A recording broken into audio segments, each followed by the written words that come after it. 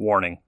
This podcast involves discussions of a spooky and graphic nature, not suitable for children or the faint of heart. Strong language and mature content is present. Listener discretion is advised. You have been warned.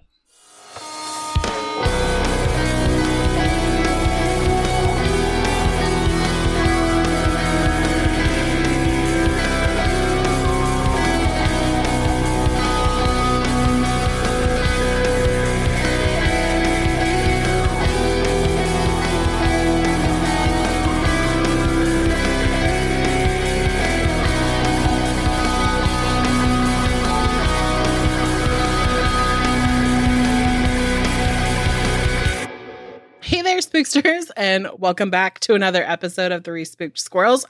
Girls. You're welcome, Rob. It is one of your hosts, Jessica, and as you can tell, I'm joined by my very giggly friend, Tara. Hey, spooksters. I can't help it. That picture was fucking amazing and made me laugh for so fucking long. So, Ross, I appreciate you. Every time I turned on any social media, it would pop up. I was like, this is the most amazing thing. Oh, God, yeah. Well, if you're new to the show, welcome. If you're a returning listener, welcome back. I feel like we're on a goofy path right now, so. A little bit. Let's get down to the business. Today, we're going to be talking about a topic that probably everyone has been like, when are they going to talk about it? Mm-hmm. When are you going to talk about it? It's the most famous place ever. We're going to talk about it. We are going to be talking about the Stanley Hotel. Yes, we are. And yeah, we've definitely gotten those messages be like, did I miss this episode? No, it is here now. It's not even people just assumed we had done it. They're like, you seem like you're kind of together, girls, so you must have done this. I'm just missing it. I'm like, nope, we haven't done it. We waited. We waited. Well, before we get down to the business of talking about the Stanley Hotel, let's take care of our business, and then we'll take a short promo break and then get down to it. You can find us on all of the social medias. That's Facebook, Instagram, Twitter. I don't know what else. Those are the ones I know. If there's more out there that I don't know about, I can't learn. It's too old. Pinterest. We are also on Pinterest. Pinterest. We are on Pinterest. In fact, I am on our Pinterest currently. But if you want to hang out with us and kind of chat with Tara and I, we hang out in the Facebook group a lot. There are some really great things going over there. It's just a place where we've put some fun stuff, where you can post pictures of your animals, funny memes, you can bring up topics. We discuss kind of current cases. When there's a shareable Facebook story, people put those in there as well. So it's a great place for everyone, all of our listeners and us to interact. If you want to do that, head over to Facebook, and it is a group called Three Spooked Girls Official. We do have a like page, gives you some notifications. I don't know. I don't check that. I do the social medias, but yeah, we have a like page. Basically, that's a great place to DM us suggestions. We do appreciate getting case and topic suggestions. The only thing is with putting them in the group, they do get lost rather quickly. So if it's something you'd like to suggest, please do message the like page. If you're already on Facebook, you can email us. Instagram DMs are always open. But yeah, like page is there. It's pretty similar feed to the Instagram for the most part. Besides our selfies, I only keep them on Instagram. That's true. And speaking of Instagram, we do have an Instagram for the show. That Twitter and Facebook is all at Three Spooked Girls. If you head over to our Instagram, you can find some really helpful little things that Tara has put up there, which will direct you to pretty much everywhere. There's a link to our link tree, which is also in the show notes, which could take you anywhere, including our Patreon. Now, we talk a lot about patrons on this show because we're so grateful for the 100+ people at this point who have just decided they want to support the show. And Tara and I are just, I don't even think blown away is the word to, it's not even the phrase to use. We can't fathom this. And we're so grateful and we're so thankful for the support that you guys have given us. And we just want to keep continuing to do fun and great work for you guys. If you head over there, if you want to be a patron for as little as $1, you get a bonus episode. $2 and up, get Jessica Slaughter's movie reviews. And if you're a $5 and up patron, I have the pleasure of handing it over to Tara to talk to you about something amazing. Yes. So since we hit the milestone of 100 patrons, we decided let's add in one more thing of content for our 5 and up peeps over there. So that means they're literally getting bonus content 4 times a month. So unless it's an extra long month, that's pretty much every week. This video segment, I'm going to go ahead and announce what it's called. It is called Haunted Grounds. basically what's going to happen over there is it's going to be haunted objects. It may bleed into other paranormal topics eventually if I run out of haunted items, but I think they're really fascinating. And when we do paranormal, we don't really do haunted topics too much. So I thought it'd be a fun side spin. But it is going to be in video with Jessica and I. And that'll drop once a month for y'all. When we went through the list of names, we took inspiration from Ashley's suggestion. She suggested spooky grounds, but since it is haunted items, I went with haunted grounds because I'm also bringing a coffee recommendation as well each month. And I am so excited. And I don't know if it will be done yet or not, but I'm working with Mackenzie on a cute little logo for it. Jessica and I saw the sketch today. It is amazing. Mm-hmm. So I'm excited to share that with you guys. But that will be dropping actually this Friday from when you're hearing it. So the end of this week, the first episode of Haunted Grounds will be on Patreon for you guys. So if you would like to watch that, you just have to head over to our Patreon, and starting at the $5 tier, that will get you access to that. And you get all kinds of other cool stuff too. Exciting. And with the different tiers, there's different swag opportunities. Our very first round of t-shirts for our $25 and up patrons have been sent out, and they look fantastic and I love them. Not just saying because I designed it, but because it's really cool and I love it. So I'm just pumped with all the stuff we got going on. I know. Lots of good things. And all thanks to you guys. Well, before we move on to our little promo break, Kate has picked a drink. Now, we talked about it. We were going to go like turn of the 20th century drinks. But in our Pinterest scrolling through, we found a cocktail called the Colorado Bulldog Cocktail. And according to this recipe, it's 5 ingredients, 5 minutes, and only 110 calories. I'm here for that. It has vodka, coffee liqueur, cream, like coffee creamer, and 1 ounce of Coke. And they mean the drink, people. Calm yourselves. And chocolate syrup is optional, but not in my life. Chocolate syrup is never optional. True. Now we're going to take a quick promo break, and then we'll be back, and I'm going to tell you all about the Stanley history, and then Tara's going to tell you about the spooky things. We'll be right back right after this promo break. Do you read books? Do you live by small bodies of water surrounded by trees and other wildlife? Is that geese shit? If the answer to any of these questions is yes, you have found a home here at the Brook Reading Podcast. Each week, I read a book while nestled in my small New Jersey apartment and gaze out the window at a brook. Then I jump online, talk about it, ask for your opinions, and bitch about something for approximately 5 minutes. If you would like to join this madness, check out the Brook Reading Podcast on iTunes, Stitcher, Google Play, Spotify, or on the Radio Public app. Let's step into some animal feces together.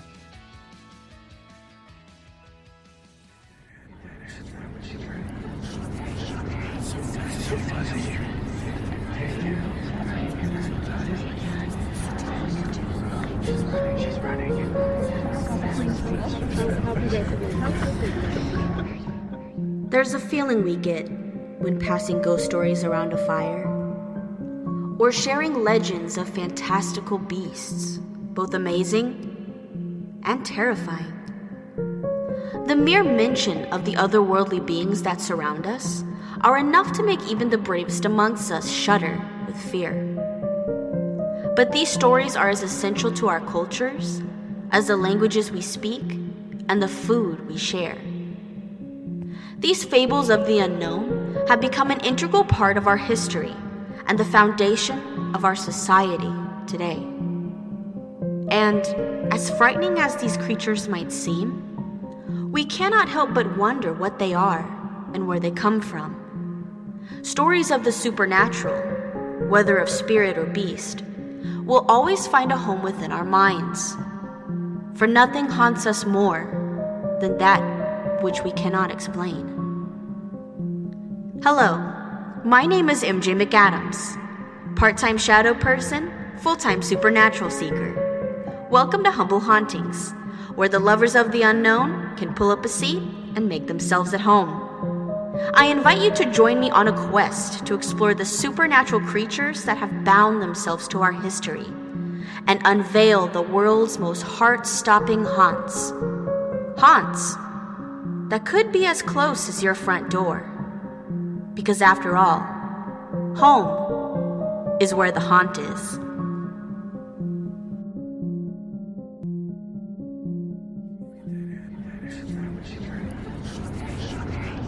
Well, welcome back from that promo break. We hope you had fun. Like I said earlier, I'm going to tell you about the history of the Stanley, and then I'm going to hand it over to Tara, and she's going to talk about the things that are spooky at the Stanley. Mm-hmm. So, according to archaeologists, yeah, we're going back that far, people. Jessica did the big girl research this time. And according to the archaeologists, the area in which the Stanley is located is very like a seasonal basis, meaning that people are only going to live there during certain parts of the year. If you're from Colorado, because that's where the Stanley Hotel is, you probably know that it gets really cold in the winter. Do you confirm? Yes, I do. I lived there for 5 years, for people who don't know. Wow, 5 years. That was crazy. So, like tens of thousands of years, like before, westward expansion, Native Americans basically lived through there seasonally. And it was home to the wandering tribes of the Ute and the Arapaho nations. Up until the late 1700s, the Utes dominated the mountain range to the west, and the territory got around there was being shared with the Arapaho, the Comanche, and the Shoshone. The Shoshone? I'm sorry if I'm saying that wrong. I'm horrible at pronouncing things. I'm so sorry. And some roving bands of Apache. This area of land would later become known as the Estes Park. And the park is referred to the fact that the mountain had an upland valley. So basically, when you go into a little town where it's surrounded by mountains and there's a flat area, but it's lower. That's kind of what I like in it too. And it was named Estes Park by William Breyer, who is the founder of the Rocky Mountain News. He was the editor and founder. He named it that to honor the first permanent Anglo residents, a Kentucky man by the name of Joel Estes and his wife Patsy, which is kind of nice. But Breyer didn't stay very long because, like I said, the winters are hard. And the Estes family didn't stay either. They left in 1866 in search of a more temperate place so they could raise their cattle because they were cattle ranchers. And very soon after that, the Homestead Act began, which is basically what the United States was doing was allowing people to come in during a certain time and claim up to 160 acres of land. And they basically just had to make what they would call mild improvements. They could put 4 logs up and say, look, I'm building a cabin. And they would get the deed or the title to the land. Now, enter one Irish earl by the name of Lord Dunraven. And basically, he came into the area in 1872 on a hunting trip and was like, oh my God, guys, this place is beautiful. I'm just going to steal it. Because that's basically what the motherfucker did. He even has a villain last name, Jesus. Dunraven. No offense to any of his descendants. No. He was kind of a scoundrel. Basically, what he did is he did kind of illegal homesteading, which is that he would have people from Denver come in and do the homesteading for him, get the deed and title to the land, and then he would buy it off them for some sources are he purchased it for fair prices, and other people were he basically stole that shit. Let's be real. Right. And my favorite is the description of these people he would hire. They were the rabble rousers, everyone called them. The rabble rousers from Denver. I'm what kind of crowd was this? So he ended up acquiring about 6,000 acres in Colorado. Wow. He was not well liked by anyone, especially the indigenous tribes, because he was basically they were getting shoved out, but he was also cheating. And then other white settlers in the area didn't like him because they felt he was cheating because the motherfucker was cheating. Yeah. He basically was not well liked by his neighbors. But in America in the early 1900s, a tuberculosis outbreak broke out and affected a lot of Americans. And this hit a lot on the East Coast. And enter one Freeland Oscar Stanley. This is his description. He is a Yankee inventor, and he invented the Stanley steamer. And if you are from anywhere near me, the first thing that pops into your head is Stanley steamer gets your carpets cleaner. Not that dude. Not him. He was an inventor of the Stanley Motor Carriage Company, and he owned that with his twin brother, Francis. I should say he founded it because they made their money in a photographic plates manufacturing company, which they ended up selling to another company called Eastman Kodak Company, which is now what we know as Kodak, which is very, I don't know, maybe Gen Z's out there, like, what is that? It's like when you used to get the film canister, shake, shake. You know what? What? Speaking of that kind of film you have to develop, I saw, remember like cameras that had it, the disposable cameras? Mhm. I saw those at Target the other day. I was like, what the fuck? They better come back because I loved those. They were awesome. I had one that had like inspirational quotes on them. Aw. So when you would like develop it, it would say like an inspirational quote at the bottom. And it sounds cute, except for when I didn't know, like if you turned it portrait instead of landscape, it would just go down the side. It would be weird. So like part of my picture was cut off because I thought it was going to be smart to be at the bottom. It was not. Boo. Anyway, so they made a lot of money by selling this, and then they founded Stanley Motor Carriage Company. They basically, it was a steam engine, and they, you know, had dealings with Ford and all these different people. And in 1903, at the age of 55, Freeland, who from now on I'm just going to refer to as Stanley. Oh, and by the way, like if you're trying to picture what this kind of car looked like, picture Stanley from the movie Cars. It's his car. Which I kind of like too, because then it's like when you think about the movie Cars and there's like that hotel up in the mountains, I'm like, oh my God, it's the story, but not the story. And Stanley was a very conservative man. He was a Calvinist, which was like a Protestant Reformation in Scotland. So think like Queen of Scots, like when people tried to take over her kingdom, that's who these people were. It was a very Protestant view versus Catholic. He didn't smoke or drink, and he wasn't very outwardly vocal about his religious or political affiliations. So he's just like your middle of your row rich dude from the East Coast. He's from Maine and Massachusetts. Mm-hmm. In 1903, at the age of 55, he caught tuberculosis. And how they treated that was that he would need fresh, dry air, lots of sunlight, and a hearty diet. When Stanley was diagnosed with tuberculosis, he was told not to make plans beyond 6 months. Oof. But because he was rich, it led him to some good health care. And his doctor was like, dude, I got this cabin out in the Rocky Mountains. You got cars. Well, actually, he drove out. He went by train and then his car was shipped to him. You could go out there and get lots of fresh air because it'll be wonderful. So Freeland, or Stanley, with his wife, Flora, went out to Colorado, essentially. And they fell in love with the area, which had become to known Estes Park. And by the end of the summer, they had bought the land from our Lord Dunraven, which was good because I think, in fact, this endeavor saved Stanley's life. I think it gave him purpose because by 1907, Stanley had fully recovered. And that year he started construction on, or the beginning of, a 48-room grand hotel. It would cater to the moderately wealthy urbanites. So like basically his besties back on the East Coast. He was literally building a resort out in Colorado for his rich friends. I mean, let's be honest, like if we had the money, we'd build like a place just for us. Oh, yeah. But he was smarter than us because he was like, I can make money off of this. And some people would come and stay like the weekend, and some people would, like when they were passing through to go to the East Coast, because this is also like train travel was a big, like how people cross the country. Mm. And the hotel was built in a colonial Georgian revival style. It's very beautiful. Lots of verandas. Mm-hmm. In 1909, the main hotel and concert hall were completed, and it opened that year.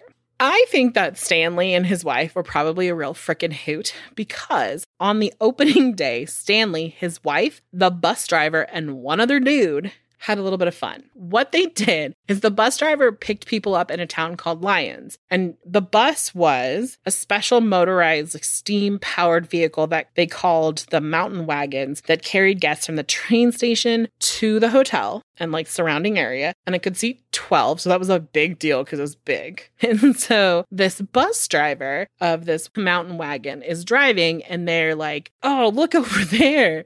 And they see this bear stand up. Everyone on there is like from frickin' Boston, and they're like, what the fuck is that shit? Like, that's a bear, you know? Like they'd seen pictures or a zoo, but like it's a real bear. and the bear starts charging at the car, and the bus driver pulls out a gun and shoots the bear. The bear falls down a little dramatically, and they drive on. They basically get to the hotel, and everyone's laughing about it because it's a prank. Because in the bear suit is a man, and it's a friend of Stanley and his wife, Flora. And they had played this prank on people because they knew the people coming. It's very like Disney Jungle Cruise. I was like, when I was reading that, I was like, kind of nonsense is this from the billionaires of early America? In 1910, the Stanley Manor would be completed. We'll talk about that in a little bit. And here's the thing about the Stanley Hotel in this area. Well, mainly at first, he wasn't going to call it the Stanley Hotel. He was going to call it the Dunraven Hotel. And everyone else around him was like, nobody like him. If you name it, nobody's coming to your place. And they were like, they should name it after you. And he was like, okay. Like, that's kind of how it fell into it. But here's the thing. Stanley spent more money than he made because really it was just about accommodating his friends. And they would say that he would roll out from the East Coast in the spring with a wad of cash in his pocket. And then when he would leave, he'd pay all the bills and probably be in debt and go back. Like, he had the money. It just wasn't with him type thing. Right. Mm-hmm.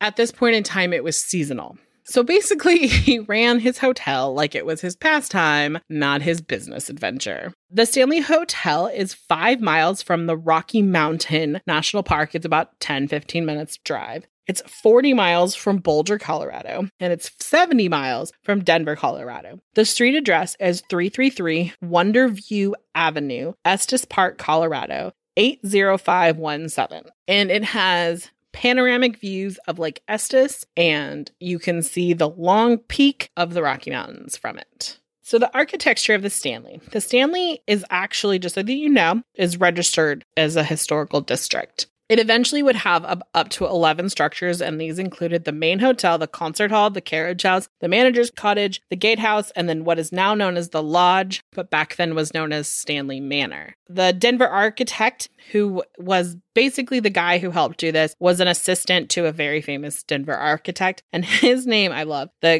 guy who helped design this was Henry Lord Cornwallis Rogers. I don't know. I didn't look up why his nickname was, because it's in quotes, why his nickname is Lord Cornwallis. And the contractor was another famous person in the area, and his name was Frank Kirchhoff. And the three, including Stanley, got together and designed it. The main building, the concert hall, and the manor house are all steel frame structured on a foundation of random rubble granite with clapboard sidings and an asphalt shingle roof. And I wrote rude, not roof. Good job, Jessica. Stanley chose originally, and this might shock you, when he originally picked it out, he picked a yellow for the side. It was an ochre natural clay that was mixed with like some sort of like oxidized chemical and turned it yellow. And you're like, but it's white. We'll get there. But it had white accents and trim. The lumber came either from Denver or Arkansas, which I thought was weird. It was like, it's 70 miles away or hundreds of miles away. And obviously they got the granite from local places, specifically from a quarry, the Big Thompson River, which I will bring up in a little bit. Also, fun fact, the hotel was electric. And they basically built a hydro plant to power it because they tried it other ways and it didn't work. So it was called the Fall River Hydro Plant. And it not only powered the Stanley Hotel, but the entire town of Estes Park. So he did good things for the people around him. Yeah. Every single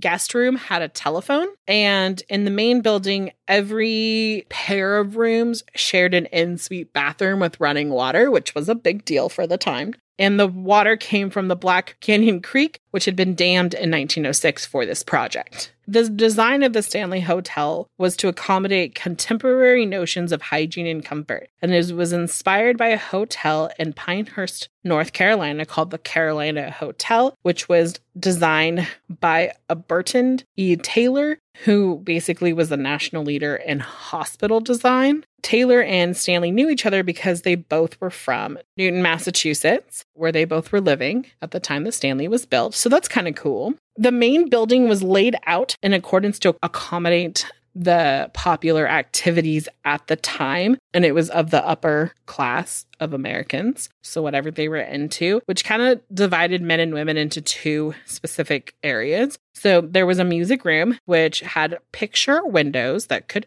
open, and it had fine plasterwork with great detail, and it was designed so that during the day it could be used for letter writing, but at night could be used for chamber music. And it was aimed at the female guests of the Stanley. And if you're like, okay, what does the dudes do? They would go into the smoking lounge, which adjoined the billiard room. And this room had like dark stained wood, a granite arc fireplace, and obviously it was aimed at the guys. The thing is that we mentioned that like Stanley didn't drink or smoke, so this wouldn't be a place that he would, which is why they put it next to the billiard room, because Stanley loved to play billiards. In fact, the billiard room was Stanley's favorite room at the hotel. Another fun fact is that, like we said earlier, the hotel was electric, but it wasn't all electric. It was also like electro gas because that's what was available at the time. However, the kitchen was fully electric and the laundry was full steam laundry. When it opened, it had no central heating or vent system. It was designed to have natural airflow. Now the hotel is heated, BT dubs. If you want to go in the winter, you can. There was this big like paladin window at the top of the grand staircase. And basically, if it was opened, it would create a cross breeze across the lobby. Also, in a little different area, or all the French doors would open to like public places onto open verandas. So those could also bring in the cool air. It had 2 curving staircases that connected to the guest corridors. And this basically helped push air up into those like hallways so that it didn't get stagnant air. Within the first few years, they installed a hydraulic elevator, but it was replaced in 1935 by a cable-operated system of an elevator. In 1911, like I said, the hotel was electric, but they needed some extra help, so they basically had like a gas lighting system installed. And on June 25th, 1911, an explosion happened. It was the day after the pipes were filled, and a maid walked into a room with a lit candle, and the room had filled up with gas. And I went, boom, she survived. She was greatly hurt, but she actually went back to work there. And a lot of the structure was damaged. At the time, the damage cost $10,000. You want to guess how much it cost today? Too much. It is $269,888.42. Oh, man. In 1916, the East Wing was expanded to add new rooms and a new alcove for the music room. In 1921, a veranda was enclosed, so now we have a gift shop. And in 1983, they installed a service tunnel, which they cut through the granite under the hotel. So that's the main building. The concert hall is located east of the hotel and was built in 1909 and was a gift for Stanley to his wife, Flora, because she liked music, which I think is really sweet. Yeah. It's decorated in the same manner as the music room in the hotel, and it vaguely resembles the Boston Symphony Hall. It also had a trapdoor on the stage, and at one point in time also hosted the bowling alley that was on the property.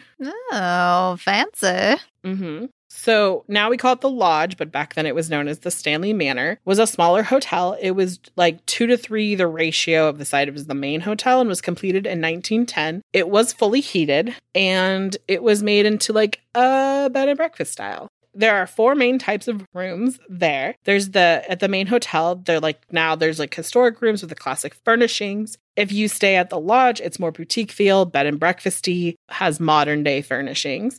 There's 2 additional buildings now that you can stay at. One is called the Aspire, and it has modern apartment style rooms with kitchenettes and laundry service or facilities. And then there's the Residences, which are 1 to 3 bedroom modern condos. So you could basically stay all summer at the Stanley if you wanted to. But yeah, it's expensive. In 1926, Stanley sold the property and the hotel to the Stanley Corporation, which was basically a corporation that was supposed to take care of his property. But because Stanley was spending more than he was making, that company quickly went bankrupt, and Stanley had to buy it back in 1929, but then sold it the next year in 1930 to Roe Emery, who remained the owner until 1947. Even after the sale of the hotel, Stanley still resided in the area. Each summer, you'd go back and forth between the East Coast and Colorado, and they had a nearby cottage called the Rockside. In 1939, Flora would have a stroke and died, and she was out in Colorado when that happened, and they had been married 63 years at the time. So that's just like the cutest thing you've ever heard. 63 years. I know. Stanley would not live long past her, about a year and a half. On October 2nd, Stanley was in Newton, Massachusetts, and he died of heart failure at the age of 91. Aw. Yeah. Stanley helped incorporate the town of Estes Park, which was incorporated in 1917, and he helped pave the Big Thompson Canyon Road, which is like we talked about earlier, was where that like granite company was. Mm-hmm. And because he loved the area so much, he had the foresight to want to preserve the area around Estes Park, and he joined and for a time was the president of the Protection and Improvement Association in that area. And he organized and established the Fall River Fish Hatchery in 1907. And in 1937, he introduced a herd of elk to Yellowstone National Park. So he's a good guy. Mm-hmm. He was also a friend with a man named Enos Mills, who helped preserve the area. Mills ran the Longs Peak Inn, and Mills was an American naturalist, author, and homesteader. And he came to the area because he was sick and he thought he had tuberculosis or something like that. But really, he just had an allergy to wheat. Oh, that sucks. Yeah, I feel his pain. But like, yeah. And Mills and Stanley, aided by the Sierra Club, the Daughters of the American Revolution, the American Civic Association, and the General Federation of Women's Club, which was pushed and signed into law in 1915 on January 6th to make the Rocky Mountain National Park the 10th national park in the United States. And it was 352.5 square miles. Here's a really fun fact about Mills that I wanted to share. Don't need to, but going to. He died of blood poisoning because he had an infected tooth. Ooh, God. Yeah, these people needed toothbrushes and not in a keto lifestyle. But we need to get back to Roe Emery. And his name was Leroy William Emery, but he went by Roe. He was born October 31st, 1874. So he's a Halloween baby. And he died February 4th, 1954. He was an American businessman who owned many transportation company and lodges, and he expanded tourism with the national parks. And he's actually known as the father of Colorado tourism. He owned the Stanley Hotel from 1930 to 1947. And in 1935, he painted the yellow sidings white. So that's why the hotel is now white. He upgraded the electro-gas fixtures to be replaced with all electric fixtures. Fun facts about Emery. I found this guy fascinating. I left a lot of stuff out about him because there was a lot. But he actually owned a town in Montana called White Sulphur Springs. It's the county seat of Meagher County. I'm sorry if I'm saying that wrong. But in 2010, the population was 903 people. Wait, no, 939 people. My bad. Still tiny. You still know everyone. Yeah. And you would think like, oh, cool. The reason I find this interesting is sulfur is actually spelled wrong. The correct spelling of sulfur, I should say the American spelling of sulfur is S-U-L-F-U-R. But the town is spelled S-U-L-P-H-U-R. In 1914, he helped establish the Red Jammers bus tour, which is basically the first privatized bus tour or actually motor vehicle to be allowed into the national park system like a company. And the first one was into the Glacier National Park in Montana.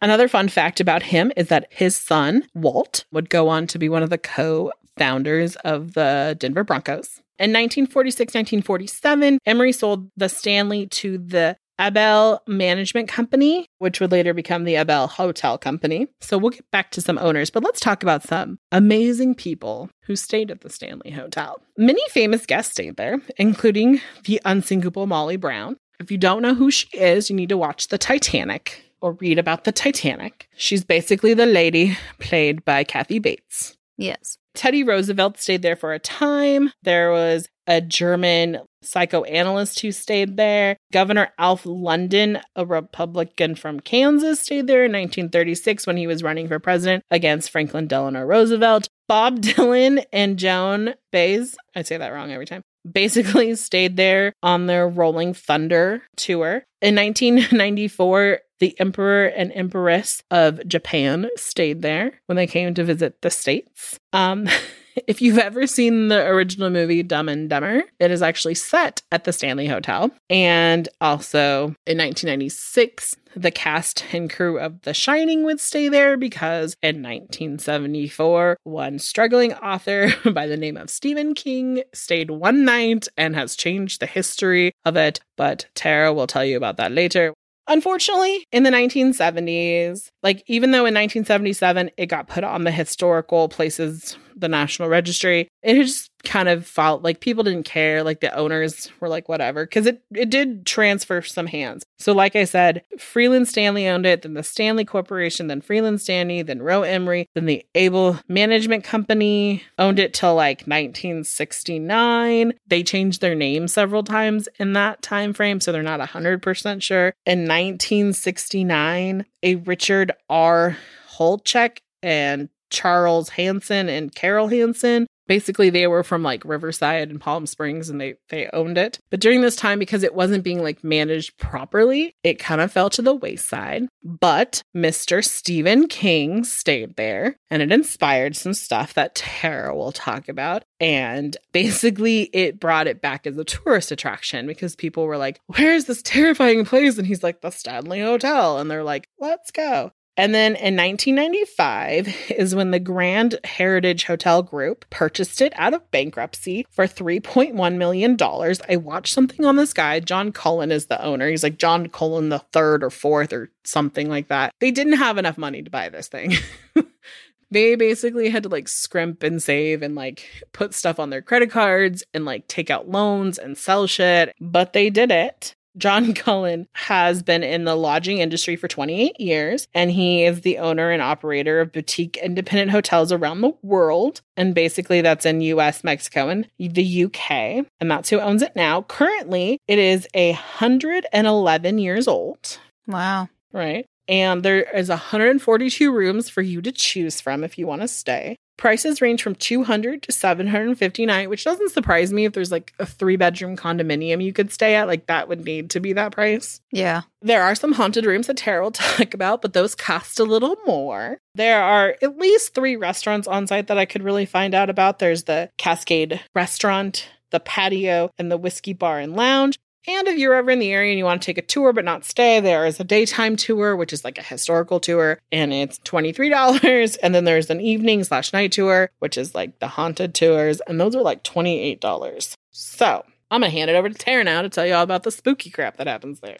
Yeah. So it kind of goes without saying that the whole hotel itself is just one giant hotbed for paranormal activity. Like Jessica kind of hinted at, this place did inspire The Shining, an iconic Stephen King book, a movie, and also a TV miniseries as well. Different things. I wanted to start off with his experience there, and then I'll get into the haunted rooms and other entities and stuff. So in the fall of 1974, Stephen King and his wife Tabitha stayed the night at the Stanley. They had been living in Boulder, Colorado for a short time. It was shortly after his mother had died. And they moved back to the East Coast. They were from Maine. They moved back to Maine by 1975. So, like I said, brief. The experience they had, apart from the paranormal stuff, is something that probably a lot of people don't come across, especially now that, of course, the Stanley's, year-round. So even in the 70s, it was still seasonal. There was a couple conflicting things. Some said this was the very last night that was open before the season ended, or that they made an exception because they were supposed to close already, but they're kind of out there. It's not because it was like, ooh, Stephen King, because nobody really knew who he was. Yeah, like he wasn't famous. Like I said, struggling author. Yes,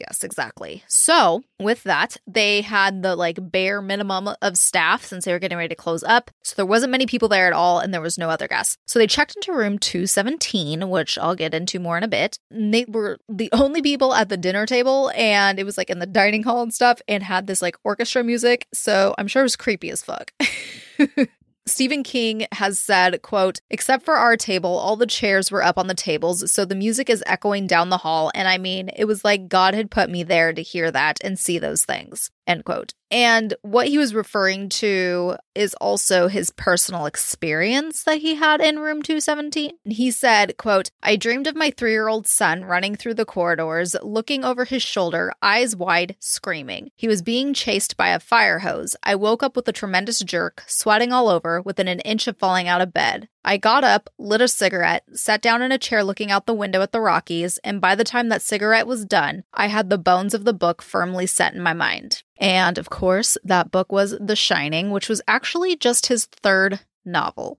And when they filmed the TV miniseries adaptation, because like I said, it's different than the movie, they actually went and filmed there at the Stanley, so that's pretty cool that they used that. But with the movie, they didn't film it there. They filmed it in studio and stuff. They did take inspiration from the Stanley, of course. But the reason the director and all that didn't want to do that was because of like lack of extra electricity, and it was winter, so like the snow and all of that. So like not ideal exactly, but still like if somehow you are listening and you have not watched The Shining at least once, you need to. It is like such an iconic. I'm not surprised you haven't, but I'm saying like people who enjoy horror movies and whatnot, definitely watch it at least once. I've always meant to watch it, but I can't watch it by myself. Yeah. And no one ever wants to watch it with me because they've either seen it and they're like, I'm done, I don't want to see it again. Or they're like way too enthusiastic and I'm like, not you.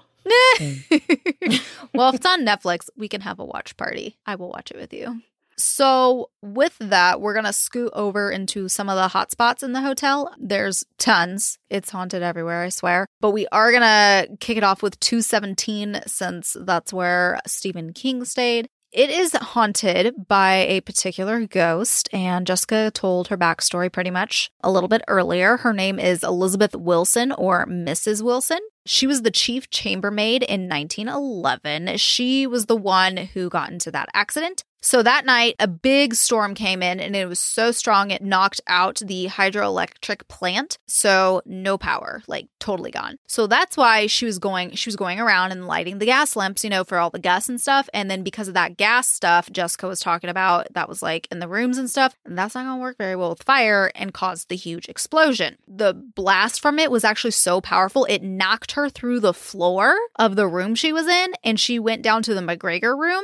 But like Jessica said, she did survive. Both of her ankles were broken. And in some versions that I was reading, they did, of course, offer her like a hefty settlement, but she decided she just wanted a permanent job there. Like she loved working there type of thing. I would really hope she'd get like a hefty raise because of that. She would be there an additional 40 years. And sadly, she would die on site in that same room of a heart attack. People who have stayed there have reported that items have been moved, that their luggage has been unpacked, like, neither them or any of one in their party had done it. Lights will go on and off. And apparently she's a little old-fashioned. For the time she lived in, like, obviously this makes sense. Well, Mrs. Wilson does not like it when couples who are unmarried sleep in the same bed. So couples who are unmarried and have stayed in this room have reported feeling a cold force between them and other weird things like that when they're like lying down in bed. So she was, a helpful ghost, but kind of stern on her own personal beliefs.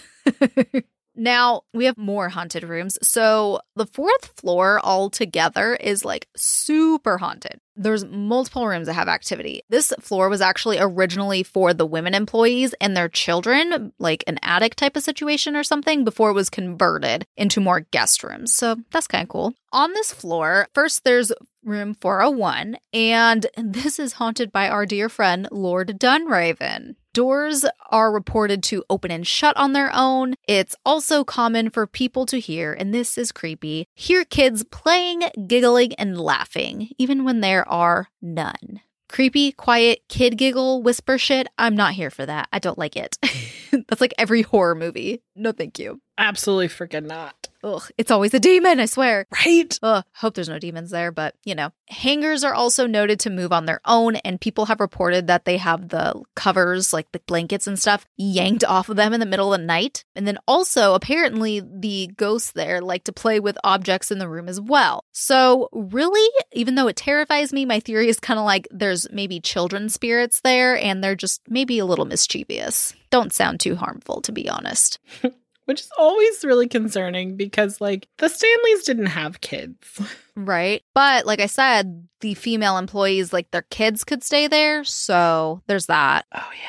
I don't know. It could still be demons pretending to be kids. Who knows? So another room is 407. This one is noted to have a friendly ghost. There's not too much known about this entity as no one has actually ever legit seen it. They just had like other experiences. One encounter I read was that a younger boy who was staying there like with his family and stuff, he kept getting the covers kicked off him. And basically every time this happened, he would get re-tucked in. And it was like his parents weren't doing it, but they had saw he kicked it off. So it was like things like that. And other guests guests as well have reported of being tucked into bed or feeling like somebody is sitting on the edge of their bed. Such like a helpful ghost. Right? I know. It's like both on theme for helpful ghosts, which I'm here for. In room 413, there has been reports of a man in like early 1900s clothing, like a suit type thing, and people have seen him sitting in the corner, which is creepy. And the last room I'm going to mention from this floor is room 428. And this room has a cowboy ghost. I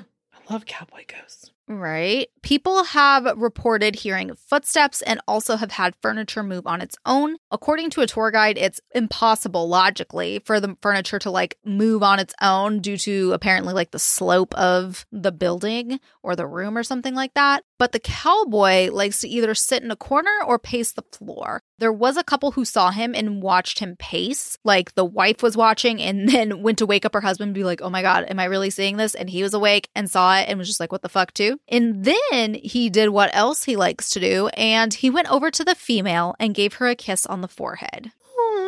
Right? And apparently many women guests have reported to waking up to him giving them a kiss on the forehead. I mean, I wouldn't be mad at it. Right? It's like, for a second, you're like, oh God, that's kind of creepy, but it's really not. It's more like sweet. I don't know. Like, so far, the ghosts at the Stanley seem to be very, like, either just playful or, like, adorable. Right. And another hot spot is somewhere Jessica talked about a little earlier. It's the concert hall. And I wasn't surprised to read this since it was Flora's and like her favorite place and all that good stuff. Her ghost is said to be in there and people hear piano or see her playing piano and things like that. There's a couple other ghosts in there as well. One is a former employee. His name is Paul. He apparently died there from a heart attack, like kind of recent, like in 2005. Oh, shit. Yeah, not as long as the other ghosts. Guests have heard him say, get out, but that's more not like super rude or anything. It's more he was enforcing the curfew of the 11 p.m. they used to have at the hotel or apparently or something. I don't know if that's still a thing because, you know, they do the night tours, so maybe they try to clear it out. I don't know. A construction worker said he also had a run-in with Paul, and he said he felt like a nudge from him when he was sanding the floors.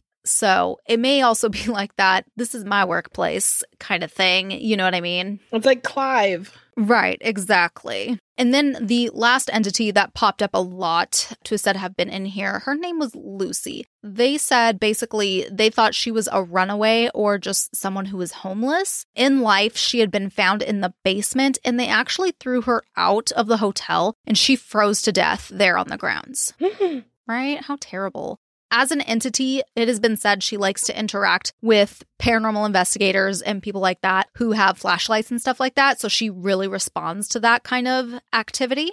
Now, there is an area that supposedly has like a lot of weird energy and people have caught in like orbs and stuff like that. And that area is called the vortex. And basically it's like where the staircase or staircases in the main building meet. People have just noted it as a rapid transit system for ghosts. So like I said, a vortex gateway, the name totally makes sense. And if you go to YouTube, there's a couple of videos you can watch, like people that you can film your tours and stuff. And they just like, they get like this weird feeling and like one dude's like kind of swaying and stuff, but he's also, I think, kind of skeptic because he's like, it was suggestion led and da da da da da. And I was like, ew, if you're gonna ruin the fun, I don't want to watch you. But something a little bit more ew side. Apparently, male ghosts are said to give women visitors extra attention, and they will do things such as stroke their hair, kiss their cheek, and run their hands on their body. So I'm assuming like your back. And I was just like, please don't. I said no. Right? No, thank you. And there's also in the basement, there's the little tunnel thing Jessica talked about. And honestly, it looks more like a creepy little cave. It's creepy looking. I'm sure I'll post a picture with all the social pictures and stuff. I don't want to go in there. It looks scary. So I'm going to chat a little bit about our favorite people. Ghost Adventures, of course, have been there. In this episode, Zach and his team, they meet the resident paranormal investigator. Her name is Callie. And they also meet the resident medium. And her name was Madame Vera. And it was so funny because the medium was like, you have a lot of energy. And basically, these ghosts want you to get the fuck out. They don't want you here. Yay. I was like, oh my God. But back to the little cave thing. Callie, she was down there with them and they were talking and stuff. And they were talking about how there's a lot of quartz and limestone there under the hotel. And she was explaining that those are both good conductors of energy. And in a lot of haunted places, either one or both or similar other like super conducive minerals, crystals, whatever, that type of thing, pop up in haunted places. So she's like, because there's so much of it here, she's like, I'm not surprised there is all this activity. You know what I mean? Mm-hmm. Like amplifies it. And also, I won't go like too into their investigation stuff. Like, go watch it. It'll be on the sources page. There was a version on YouTube, but it was like they tweaked with the sound, which I get, copyright stuff, but whatever. But there's like a legitimate website that has the full episode that you can watch. Anyways, so Zach actually does an interview with this girl named Bailey. She's about, I showed Jessica a picture of like during their interview and I'll explain why in a second. She's probably like what, 12-ish? Yeah. Yeah, looked around that. So basically, she's very in tune with the paranormal and things like that. She said since she was like super, super young, she's like seen ghosts. And as she's gotten older, she's been able to interact with them. And I have to give it to Zach because we always joke that he acts like this big like bro. But he is like so nice to her. And there's just this moment when they're talking about this stuff. And, you know, he's being like, oh, yeah, like I've been able to see stuff, too. And all this since I was young. And he says, how does your friends react to this? And she just kind of like looked at him like, what do you mean? And he's like, do your friends think like you're kind of spooky? Are they kind of scared? Do they think it's cool? That kind of thing. And she was like, none of them know. I've never told any of my friends. And he was just like, what? And he was just like, you know what? If anyone tries to give you a hard time or says you are weird or, you know, essentially bullies you or anything like that, don't let them do it. You are not weird. Like he said all this nice stuff. And I was like, oh my God, you are human. It was so wholesome. It was so sweet. Tara and I were like having moments where we're like, is the bro act just like an act? Right. Is he really just like a nice human and it's all an act? I feel like it may be. But yeah, it was so sweet. It was so nice. I feel like kids do need role models and stuff like that. So I thought that was like a really good opportunity. And I'm glad he did that, you know? And then they were talking about all the rooms and stuff because he was going to stay in Lord Dunraven's room. So room 401. And they were talking about the ghost. And she was like, yeah, that ghost doesn't really like me. They're like, what? What does that mean? And she's like, well, you kind of have to provoke him a little bit to get him to, you know, interact with you and things like that. And he's like, oh, okay, so you're telling me I need to provoke him then. And you're already thinking, well, duh, Zach, that's what you were fucking gonna do anyway. And she was like, yeah, you do. And he was joking. He was like, oh God, I wouldn't do that. Like, you know, just being sarcastic or whatever. And it went right over her head. And I literally fucking cackled because she's like, oh, I do. And I was like, damn. He's like, I have found myself a kindred spirit in this child.